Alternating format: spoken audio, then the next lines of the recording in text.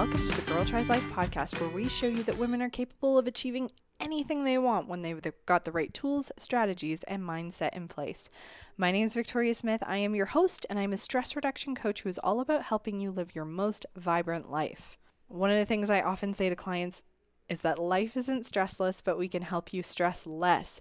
Just a heads up today, folks, I am recording this while my child is watching television, so I know it's not the best ideal background. The actual interview itself is totally fine, but we're bootstrapping today. That's how today goes. So the Girl Tries Life podcast is a proud member of the Alberta Podcast Network, which is powered by ATB. You guys, as I'm recording this, as it's going out, I have 1 week left of the ATBX Small Business Accelerator program.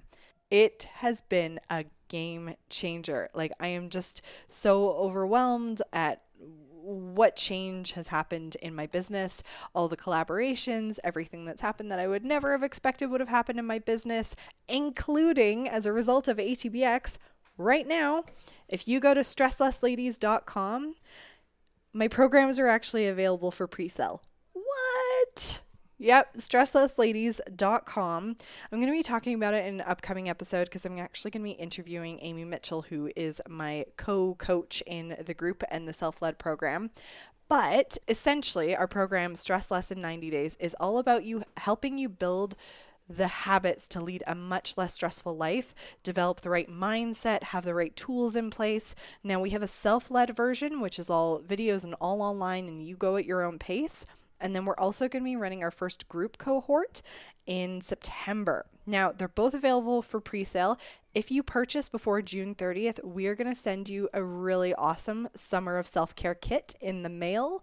So registering for it early has great bonuses. We'll also be sending you a stress reduction meditation and a couple of other really fun goodies. So sign up before June 30th if you are looking for a little extra support on your journey to recalibrate your relationship with your stress. So again, that's a huge thank you to ATBX for getting me to where I'm at, and for Stressless Ladies to launch full time. I'm super excited about it. Now they're running their Summer of X, and you can find more information about that at atb.com/ATBX. I also recommend you check out the program as a whole, and the next cohort is going to be running in September. So just go to atb.com/ATBX, check it out, sign up if you think it sounds like a fit for you. I couldn't recommend it any more than I already have throughout the past few weeks.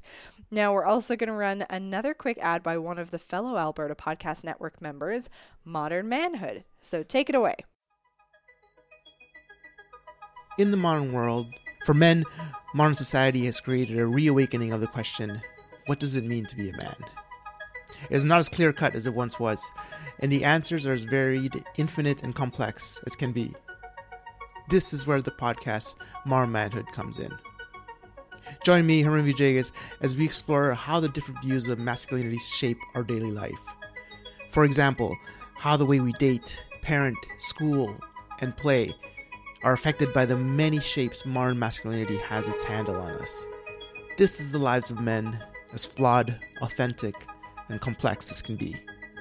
This is Modern Manhood, a proud podcast of the Alberta Podcast Network, powered by ATB. So today on the podcast, we are joined by Julia Mooney. I first saw Julia on Instagram because I don't know how she came up into my feed, but Julia wore the same outfit for 100 days. And it gained so much national attention in the US. I think it got some attention here in Canada as well. But the whole purpose of this campaign was that she was trying to raise awareness of this culture of excess, of all our overflowing closets, all the clothes that get thrown away, and also this sort of mentality that we have as consumers that we need to buy more, buy more, buy more. And it's not just related to the outfit. The outfit was really just a conversation starting point. So it sparked this really incredible discussion amongst her students, amongst national media and listeners. We had a really great conversation about it and where she actually plans to go from here now that the 100 Days One Outfit project is complete. Julia is also a doula, and I don't know. I didn't really know much about doulas until I actually had babies and had friends who had doulas in the experience. And she shares really interesting experiences of her work and some training that she's done in Africa, and how we can really reclaim childbirth and motherhood. And I was just blown away by the conversation. She's also an art teacher, and we talk about the impact of art and creativity on her students and how she sort of lives a creative life outside of the workplace. So it's a phenomenal conversation. I was so pleased to have Julia take some time out of her evening, her busy life. I know she's got kids and a family and busy jobs, so I really appreciate her taking the time. So if you want to check Julia out on Instagram, because I'm sure she's going to be doing some more things after this, you can find her at One Outfit 100 Days, and I will link to that in today's show notes. Today's show notes can be found at girltrieslife.com/podcast/107. Now, I want you guys to do me a very quick favor before we go into the interview.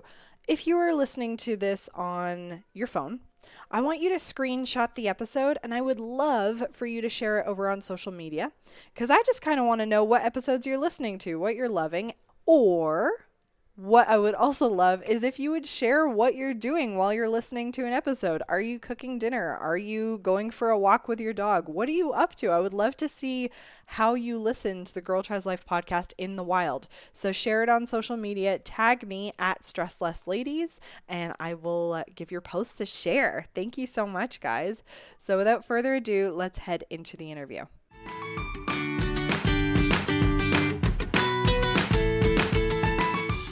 Well, thank you so much, Julia, for joining the podcast. I'm really pleased to have you.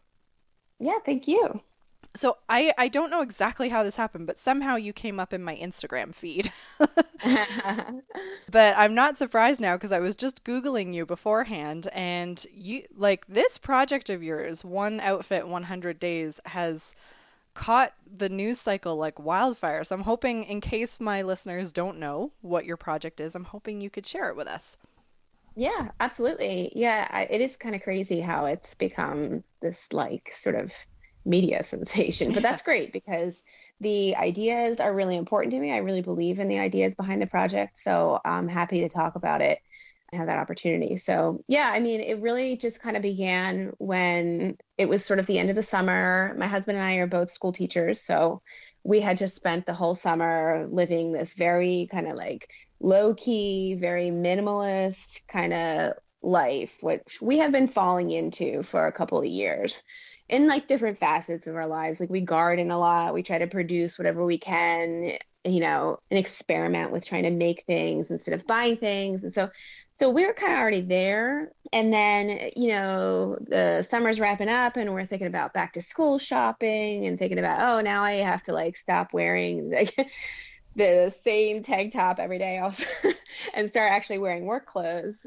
And I was like, oh, I don't know. Why can't I just wear the same thing every day to work? What is wrong with that? Mm-hmm. You know, why can't I do that? There really is no rational reason why I can't do that, because it's good for the planet. You know, it's good for my emotional health to focus my energy on other things. And, you know, if I'm doing a good job, then why can't I do that? And so, you know, we just joked about it at first, but then we started talking about it a little bit more seriously. And we just realized like we should really kind of do this and talk about these issues and use this as an opportunity to make our students see how they can question norms and be critical thinkers and talk about things if maybe they don't make sense. And so, yeah, that's where it came from. And it's nuts because I think you posted either on your Insta stories or your Instagram the other day about the amount of clothing that is thrown out every year in the U.S. Yeah. And it being like a football field that was how many feet deep or something? Yeah, 14 feet deep. That's insane. Yeah, there are a lot of misconceptions. I mean, when I started talking to my students and even my colleagues, you know, people say, well, you know, oh, well, I just donate my clothes when I'm done with them. And we all have the best intentions when we do that. But when you really dig deeper and find out what happens to those clothes, it's sometimes disappointing because a lot of times they end up in landfills anyway. So, you know, it was a great opportunity to talk about that. So I decided I would wear the dress for 100 days. so that people would notice. There would be no way they couldn't notice, so that we would really have to talk about all this. So what was your students' reaction? Like, did they at first just think, you're the kooky art teacher, or what did they say? It was interesting. Right. It was interesting because this, I've been a teacher. This is my 10th year, but this is my first year. I just moved from the high school to the middle school. So nobody knew me, not even my colleagues. So it was really kind of weird for me.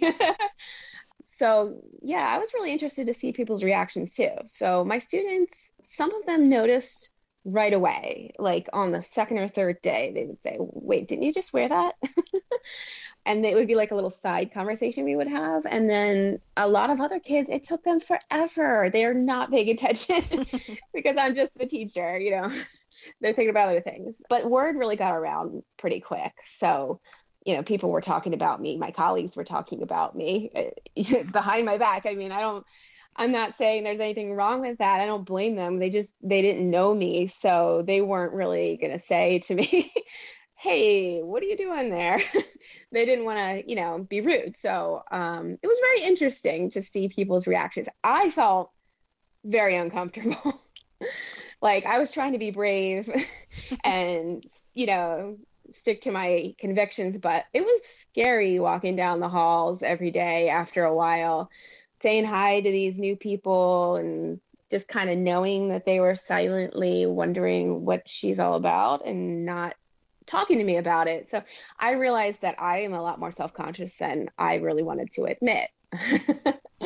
So it was interesting that way too. Well, I imagine around middle school children that's not hard to be self-conscious around them. It's an interesting age group, but it's interesting because if I think of my grandmother's generation, I think they had tiny wardrobes, and they wore the same things until the clothes were like on their like they would darn them until they were on their last legs. And It seems, I don't know if it was 70s, 80s, or when exactly it happened, but we've just gone to this point of excess. And absolutely, is there any going back? Yeah, I hope so. That is an interesting question. Is there any going back? And then you have to, people will ask me, so how do we address this culture of excess that we've come to? Is it going to be government regulations or is it a cultural shift? And I kind of think it has to be both.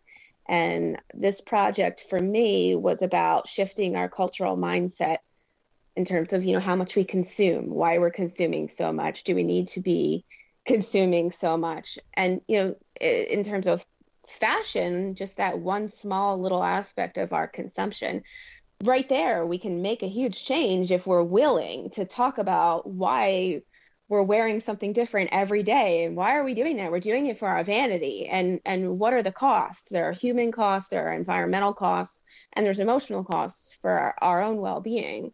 So I'm hoping that these conversations will start maybe a cultural shift and we could see a change. Yeah.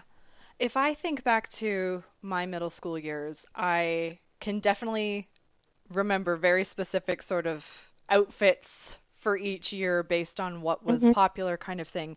But it's also such a period in the age where it's just you want to fit in, you want to fit in, you want to fit in. Yeah. What was the conversation with your students around like how to fit in without fashion being that part of it? Right. That was a really great part of this for me because my daughter is in 7th grade. So she's also going through the same things as my students. So she participated in the project at the very end.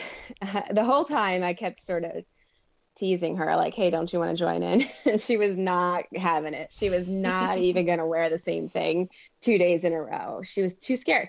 She doesn't go to the same school that I teach in either. So she's all alone, It was a bigger deal for her. So she did ultimately wear the same thing for 3 days in a row. And she told me that nobody noticed. Really? She was amazed. She even said to her really good friend, like, "Hey, did you notice that I've been wearing this for the past 2 days?" And she said she would not have noticed if she hadn't said anything. So that was an awesome opportunity to talk about how we worry more about what other people think about us than what they really are thinking about us, and that we're all more concerned with ourselves and that we can connect with each other if we recognize that. So it was just a really good conversation to have with her about her self-image. That's really interesting. That's really interesting. Oh, Yeah. I feel like I want to try a mini version of this myself. Well, because middle schoolers are still, their maturity level is such that they're trying to maybe define themselves with the brands that they're wearing with some really superficial things, just because they're sort of grappling and trying to figure out who they are. And so it's a great moment to say, wait, you want to define yourself based on things that are of substance, that are meaningful. So it's like, it's been kind of nice to sort of catch them right there. Mm-hmm. I'm curious, with the Marie Kondo series tidying up, sweeping North America, I have no doubt that millions of pieces of clothes have gone to Goodwill. Like, Yeah, what's your thoughts on that? Like, I in some know. ways, minimalism is great. In other ways, you're putting your junk on someone else to deal with. Yes, absolutely. Yeah, it was a really funny coincidence that kind of just blew up right in the middle of my project. And people will ask me like, well, so what is your new wardrobe going to look like? Is it only going to be like these 5 curated outfits? Or are you just going to like chuck everything now? And I'm definitely not going to do that, because we need to be really conscious of where all of our stuff is going. Nothing is really ever thrown away, right? It just gets thrown somewhere else. And giving things away, like I said before, it doesn't always go to anybody. And there are, we could also talk about donations and how controversial that is when they end up in third world countries and how that can affect their economy in unexpected negative ways. So having less and buying less is the goal, but then what do we do with all the stuff we already have? And I think what the longer minimalist lesson that we have to be willing to go through is not just this initial purge, but it's about using what we already have. So how can we be creative about upcycling and using what we have for as long as we possibly can? And that's what I plan to do now that I'm done with this project. Is, my closet is my closet. My old closet is my new closet.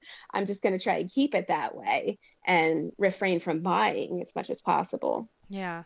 Well, and I think we've lost this, not lost. I mean, they still exist with some people, but we focus less on the skills like learning to sew and to alter and do all that, which are Yes. our maybe our parents, but definitely our grandparents would have done, because you've turned your one dress into two now, right? Yeah, I only just last April, I bought a sewing machine, and it's an old one. It's from 1967. I got a used one. And I started to build up my sewing skills, which I had some, like, back in home ec in 6th grade, those kind of skills. So just a little bit, but there's YouTube, you try things, you experiment, and I've learned a lot, and it's fun. It's a lot of fun. It's very satisfying for me, and it's a great creative outlet.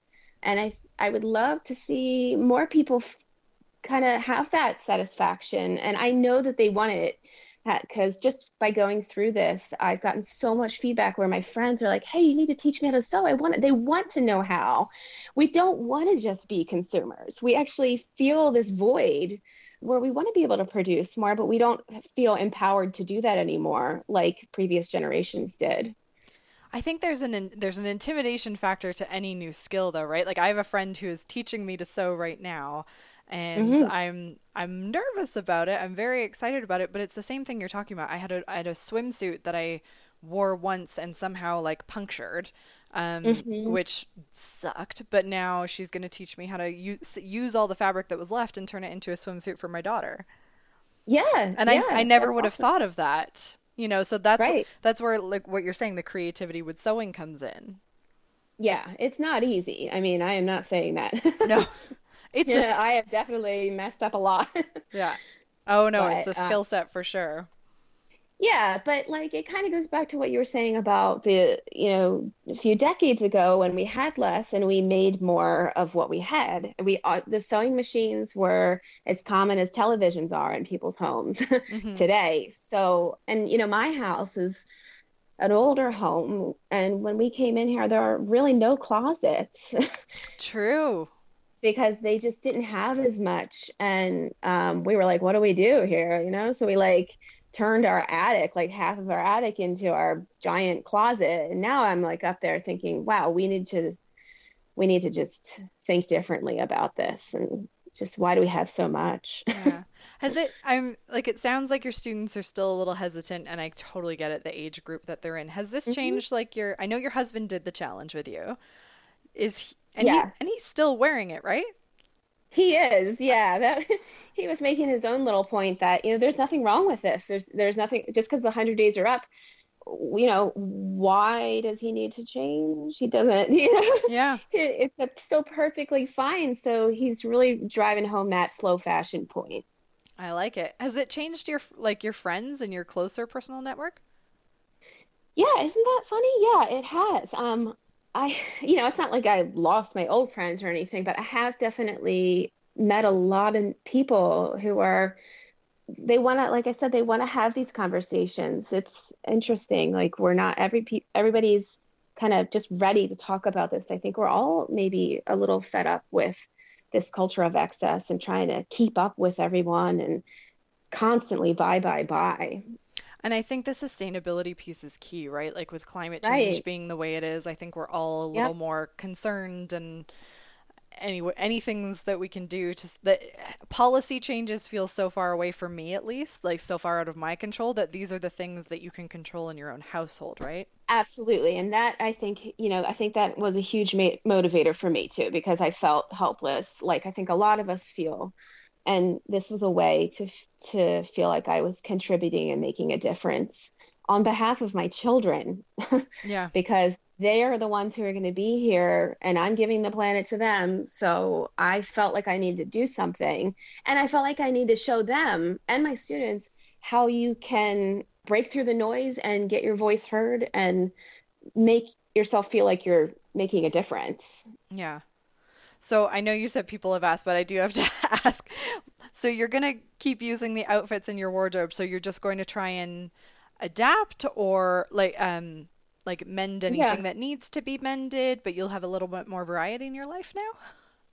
Yeah. Oh yeah. I mean, I'm going to have the variety that's in my closet. So I still have a lot of clothes. I mean, I have plenty of fast fashion sins in there. Yeah. So I may as well use them, right? I'm not throwing them out. Yeah. So I'm going to use them until I have to cut them up and make them into a huge quilt. Yeah. I love it. So, yeah. So you're like, as we mentioned, you're an art teacher.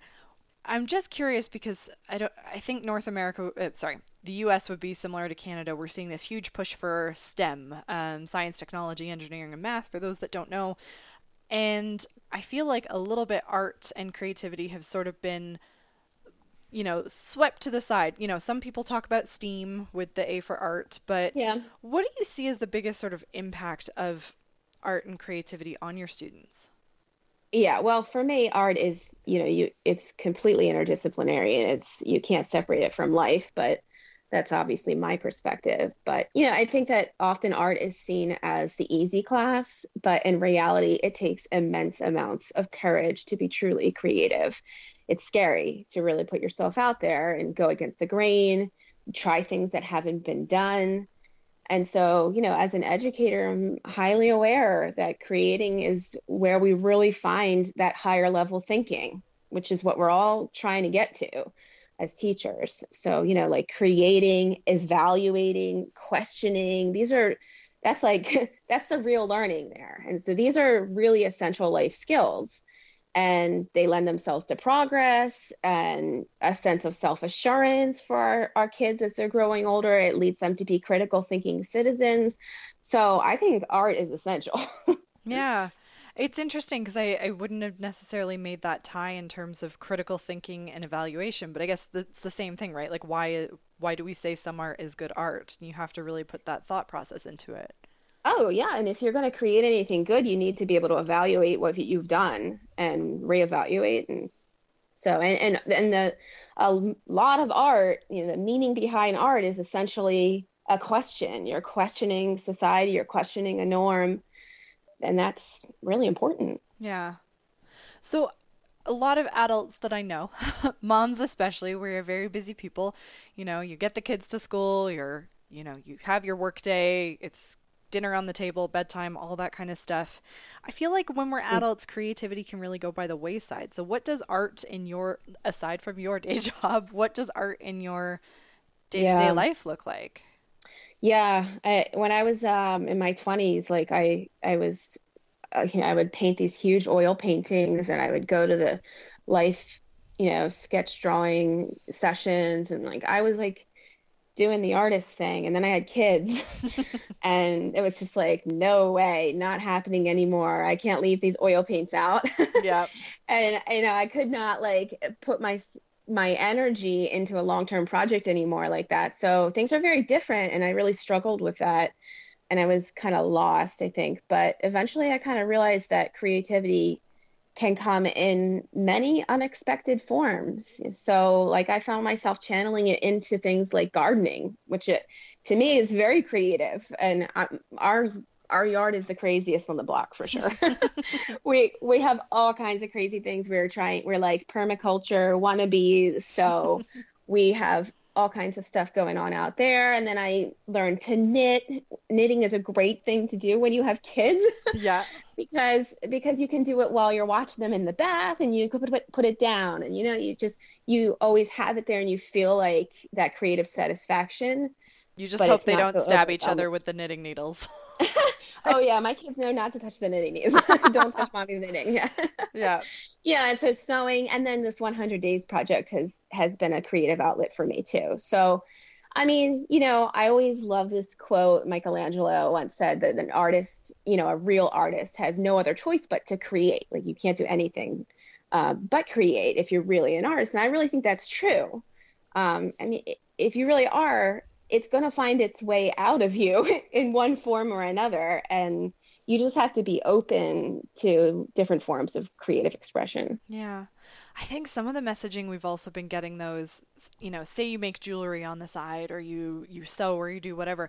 There seems to have been this push to make that your side hustle, to make an income from it. Like I need to make money. Yeah, that's that. And I'm not about that. No. Yeah. Yeah. Well, and I mean, Oh yeah. in Elizabeth Gilbert's Big Magic, she talks about creativity for creativity's sake and not putting this Absolutely. dollar amount on it. Oh, To to keep the me, joy. those are completely separate things. The monetary income, like I mean, I went through as an artist, I've gone through that. And before I was a teacher, I was a freelance artist and I made my money by working for other people and making their creative vision come to life. And that to me is a much different thing than your own creative expression. And sometimes I think money can really distort that. And it's often better left out of the equation. Yeah.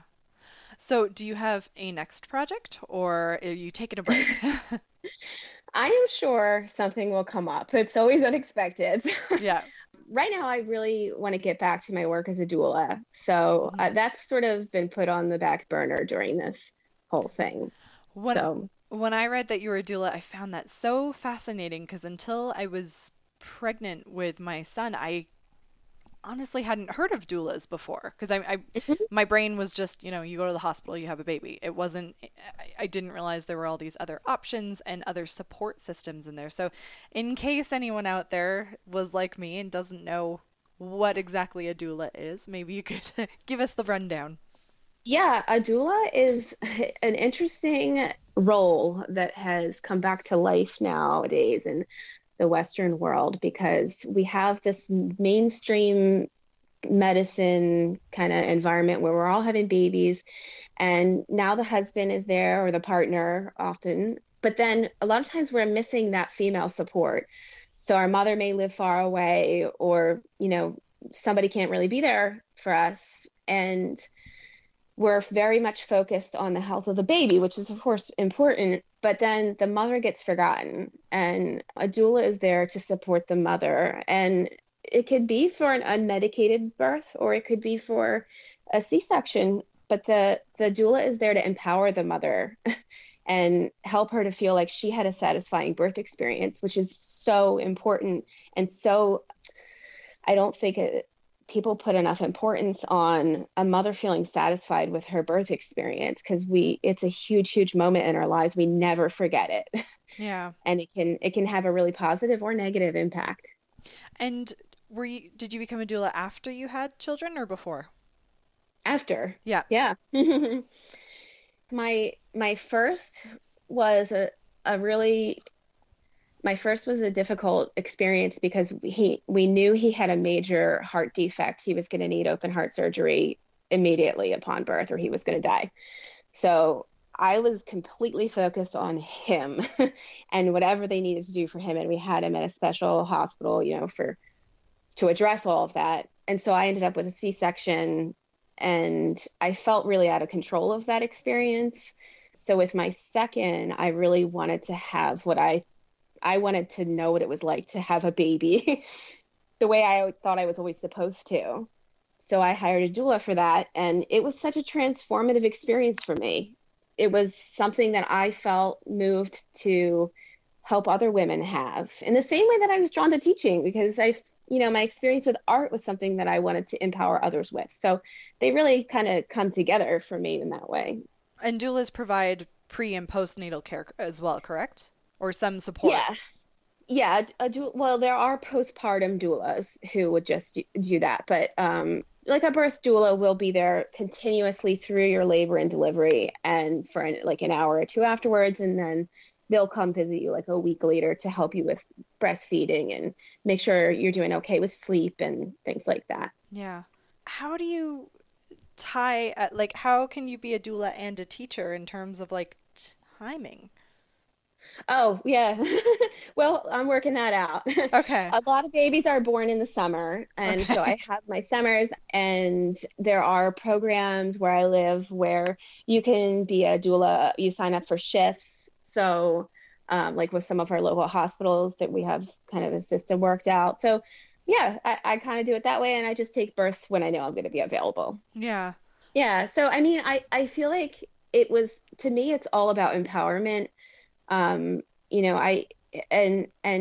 my experience as a woman and kind of sharing that with other women, I mean, I don't know, as women, we're sort of given these mixed messages about our strength, so my parents taught me to be strong. They were great about that, but then when I grew up and started coming of age in my 20s and stuff, I realized that society doesn't always view strength in women as attractive. It's viewed as something that's not feminine, and it's sort of threatens men, and it's unbecoming, and it's, so I was really conflicted about that. But then when I had a baby and I was going through that, it was a place where I was really allowed to indulge in every ounce of strength that I knew I had. And that's a strength that all women have. And as a doula, I feel like I'm there. I can help remind them that it's there. So it's a very empowering thing for me. Yeah. I imagine one of the things you're able to sort of work with women during their labor is to help take away some of the fear. Yeah. Oh, yeah. Absolutely. Yeah. Because we should have faith in our bodies that we're made to do this. Yeah. And there is a lot of fear these days, sadly, associated with childbirth. Yeah. See, I knew my body was capable of it, but in the moment, it was just, for me, had made a poor decision for me, not for other people, but for me not to have drugs with my second child, and I was real scared. Oh, you made the decision not to have drugs, and it was a bad decision, you felt? Well, with my son, I had an epidural, but I didn't realize it was possible for an epidural to pool. So because I had to keep lying on one side because his cord was pressing on his neck. So basically, I was numb in all the areas that didn't matter. And when it came time to push, I was not numb where it mattered. Oh, wow. That's really rough. Well, and so the second time I thought, well, if there's a chance of this happening again, I want to be in control and be able to move around and try different things instead of being stuck laying down. But I don't, pain, never experienced pain like that. I was really lucky to have both my mom and my husband there, though. My mom she's a great coach. Yeah. Well, yeah, it's like nothing else. It's like nothing else you will ever experience. And going through an unmedicated labor is, you wonder if you're out of your mind to do that voluntarily. But when you get through it, it's like you ran a marathon. If you really, you did it and you felt the whole thing, you experienced it. And a doula can help, a good doula who has a good connection with the mom can help that to be a good experience. Mm-hmm. So, yeah. Oh, I have a friend that had a doula, and she absolutely adored the experience. And she's doing it for round 2 as well. So she's really happy. That's great. Yeah. Yeah. But I can even just hear from you talking about it. Like it sticks with you. It's a very deep, deep thing. And I just like helping women get through that to the point where it's going to be something that they're going to remember positively because it empowers you to be a good mom and a confident mom. So, yeah. I felt like a badass afterwards. I mean, don't get me wrong. Yeah. A terrified badass, but I was like, I can't believe I did that. But now you feel like you can do anything. I mean, at least that's how I felt. Yeah. I always think now, like, oh, I did that. I can do this. Yeah. So what is it like for you emotionally being there for like the most pivotal moments in a woman's life? I guess I just see it like I see other things. It's a challenge.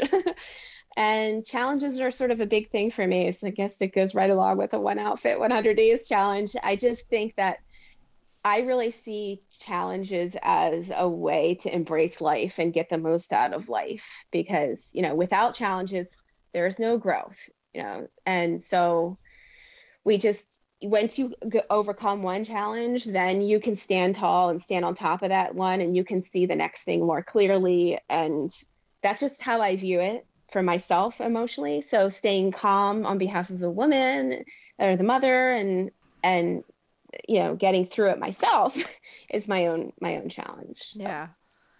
The emotions that you must be witness to, like, it's just incredible. Yeah. I mean, birth is incredible, so. Absolutely. Absolutely. It's an honor for sure to be part of that. Yeah.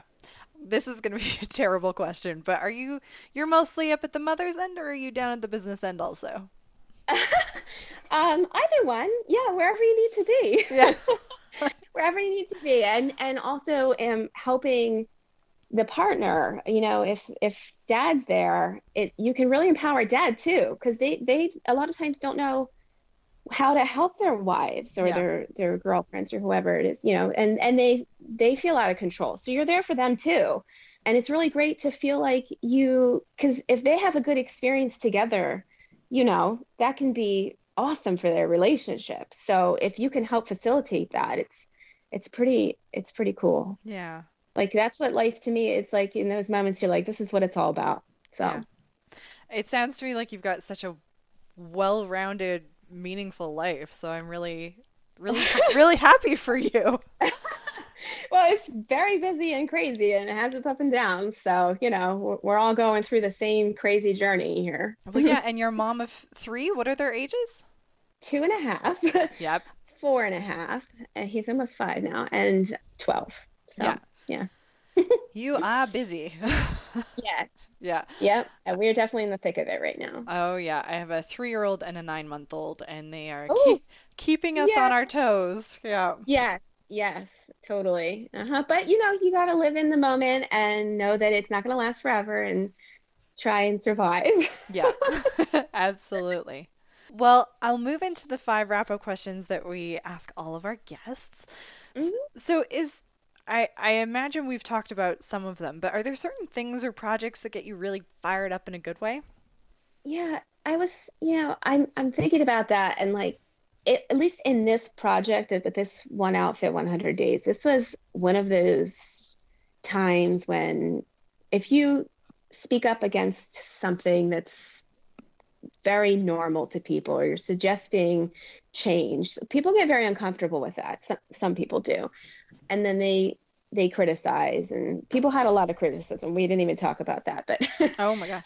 Yeah, but it was a challenge for me. I always kind of see that as a way to an opportunity to respond with grace instead of responding defensively, and sort of modeling that for my students, because we see a lot of issues with cyberbullying and people not really knowing how to have a functional discourse about topics.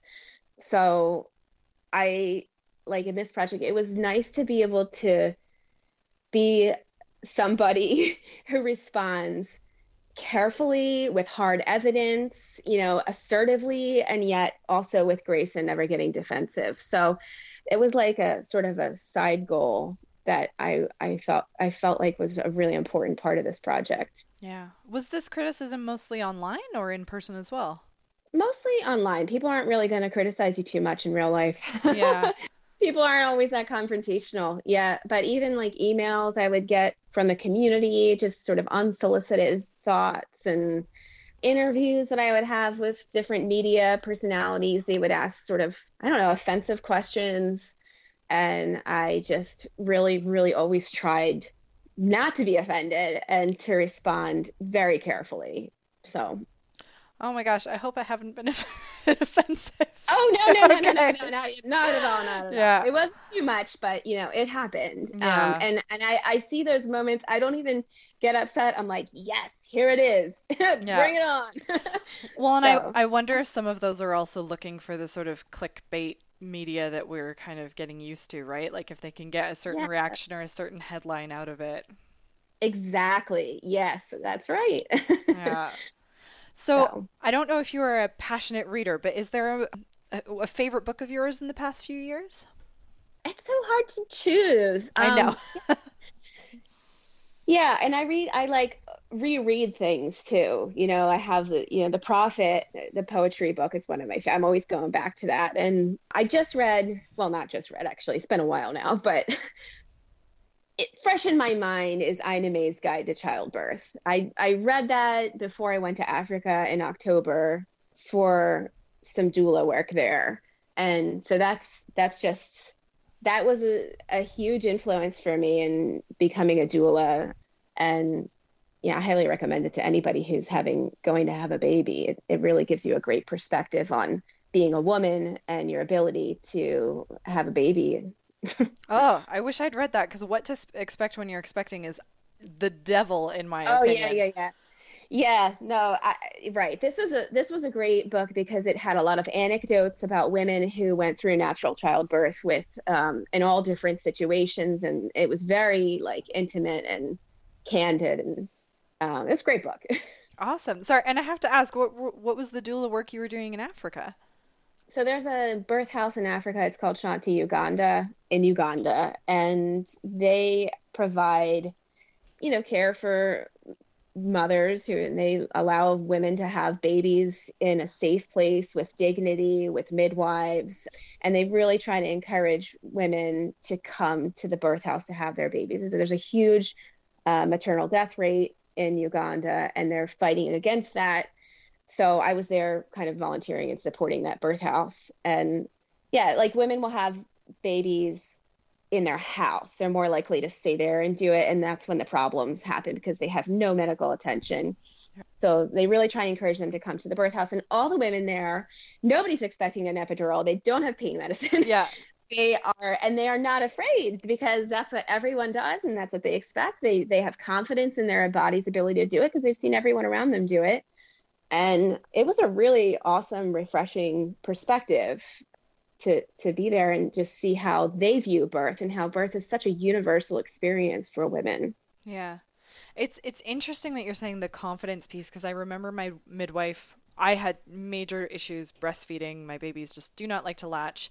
And Hmm. I remember saying to her, like, it's part of it just seems so scary and so terrifying, not terrifying, so scary, but so like abnormal for me because I just didn't, never breastfed before, didn't know how to do it. Oh yeah, And she would, right. she talked about how like, in cultures previous or like, would reference Africa or whatnot, like you would Yeah, see people knew how to breastfeed because I said, how do people do this without lactation consultants? And she's like, well, yeah, you would see everyone in the community doing it. It wasn't like it out in the open, never abnormal, like just part of raising yeah. children. So you had that confidence because it was part of your culture. Exactly. And they still have that there. And, we talk a lot about what they don't have Yeah. in Africa, but they have a lot to offer us. And to be honest with you, I saw very little suffering. There was poverty, no doubt, for sure, but there were so many smiles. People were living their lives. They weren't looking at the clock. it's something you have to experience, I think. And I felt drawn to Africa to really, I don't know, I just felt like I didn't know what I didn't know and I needed to see. Yeah.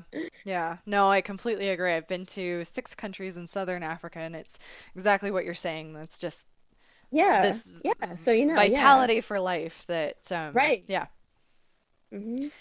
So Yeah. I imagine teaching, raising children, being a doula at times can have their stressful moments. So what are your go-to methods for handling stress? Yeah. I mean, I guess wine is not the right answer. Yeah, that doesn't really work anyway. Sometimes I think it's going to work and then I just get tired. Yeah. So, yeah, I don't know. I guess, you know, we were talking about childbirth, but childbirth is sort of this like microcosm of life and stress. And, you know, we just have to breathe through this contraction, right? You could think of it as a metaphor. We just have to get through this moment, get through this day, you know. And in birth, we got to get through this contraction, we're going to get through the next 5 minutes. That's all we're doing right now. Mm-hmm. And then we'll deal with what comes after that. So living in the present is probably my go-to. Like I just got to stop, you know, do what's here in front of me. And when I can rest, I rest. And, you know, yeah. Yeah. No, that's great. What's the best life lesson that you've learned or advice that you've been given? I guess, you know, most of my life lessons came from my father. He was like really big about quotes. He had quotes all over our house. Yeah. And he, you know, like, and I still quote them all the time. My husband makes fun of me, but like they left an impact. And, you know, he had a George Bernard Shaw quote in our bathroom that said, people are always blaming circumstances for what they are. And he says, I do not believe in circumstances. The people who get on in this world are the people who get up and look for the circumstances they want. And if they cannot find them, they make them. And to me, that was always such a like, not, you know, backwards way of viewing things. And it was very empowering to me to realize like, you know what, I am in charge of my life. So, you know, yeah, so I would say my dad. Yeah. My dad always gave me like words of wisdom. So yeah, it's interesting that you're saying that quote being about empowerment, because I mean, I've known you for a grand total of 43 minutes, but like everything you do seems to be about empowering people, like empowering your students to harness their creativity, to be critical thinkers, you know, empowering yourself, empowering women through being a doula. Like this just seems to be a core part of your... I guess you're right. Yeah, I never realized, but you're completely right. This is my favorite part about people. I get to know you in a short space of time, so I sometimes see something different. But yeah, but I mean, I really think that is why I teach.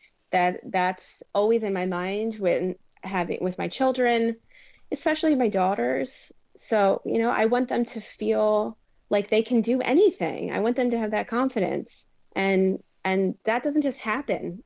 Yeah.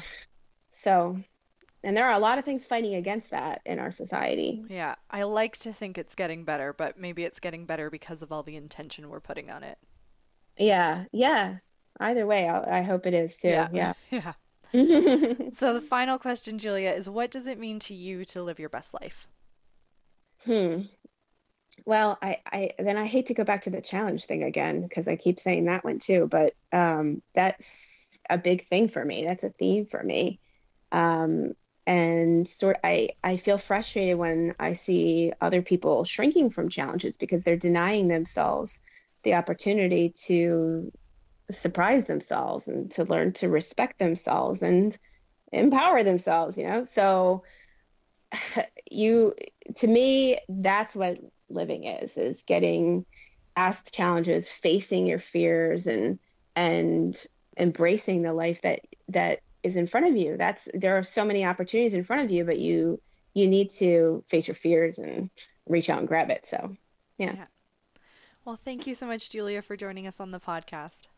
Yeah, thank you so much.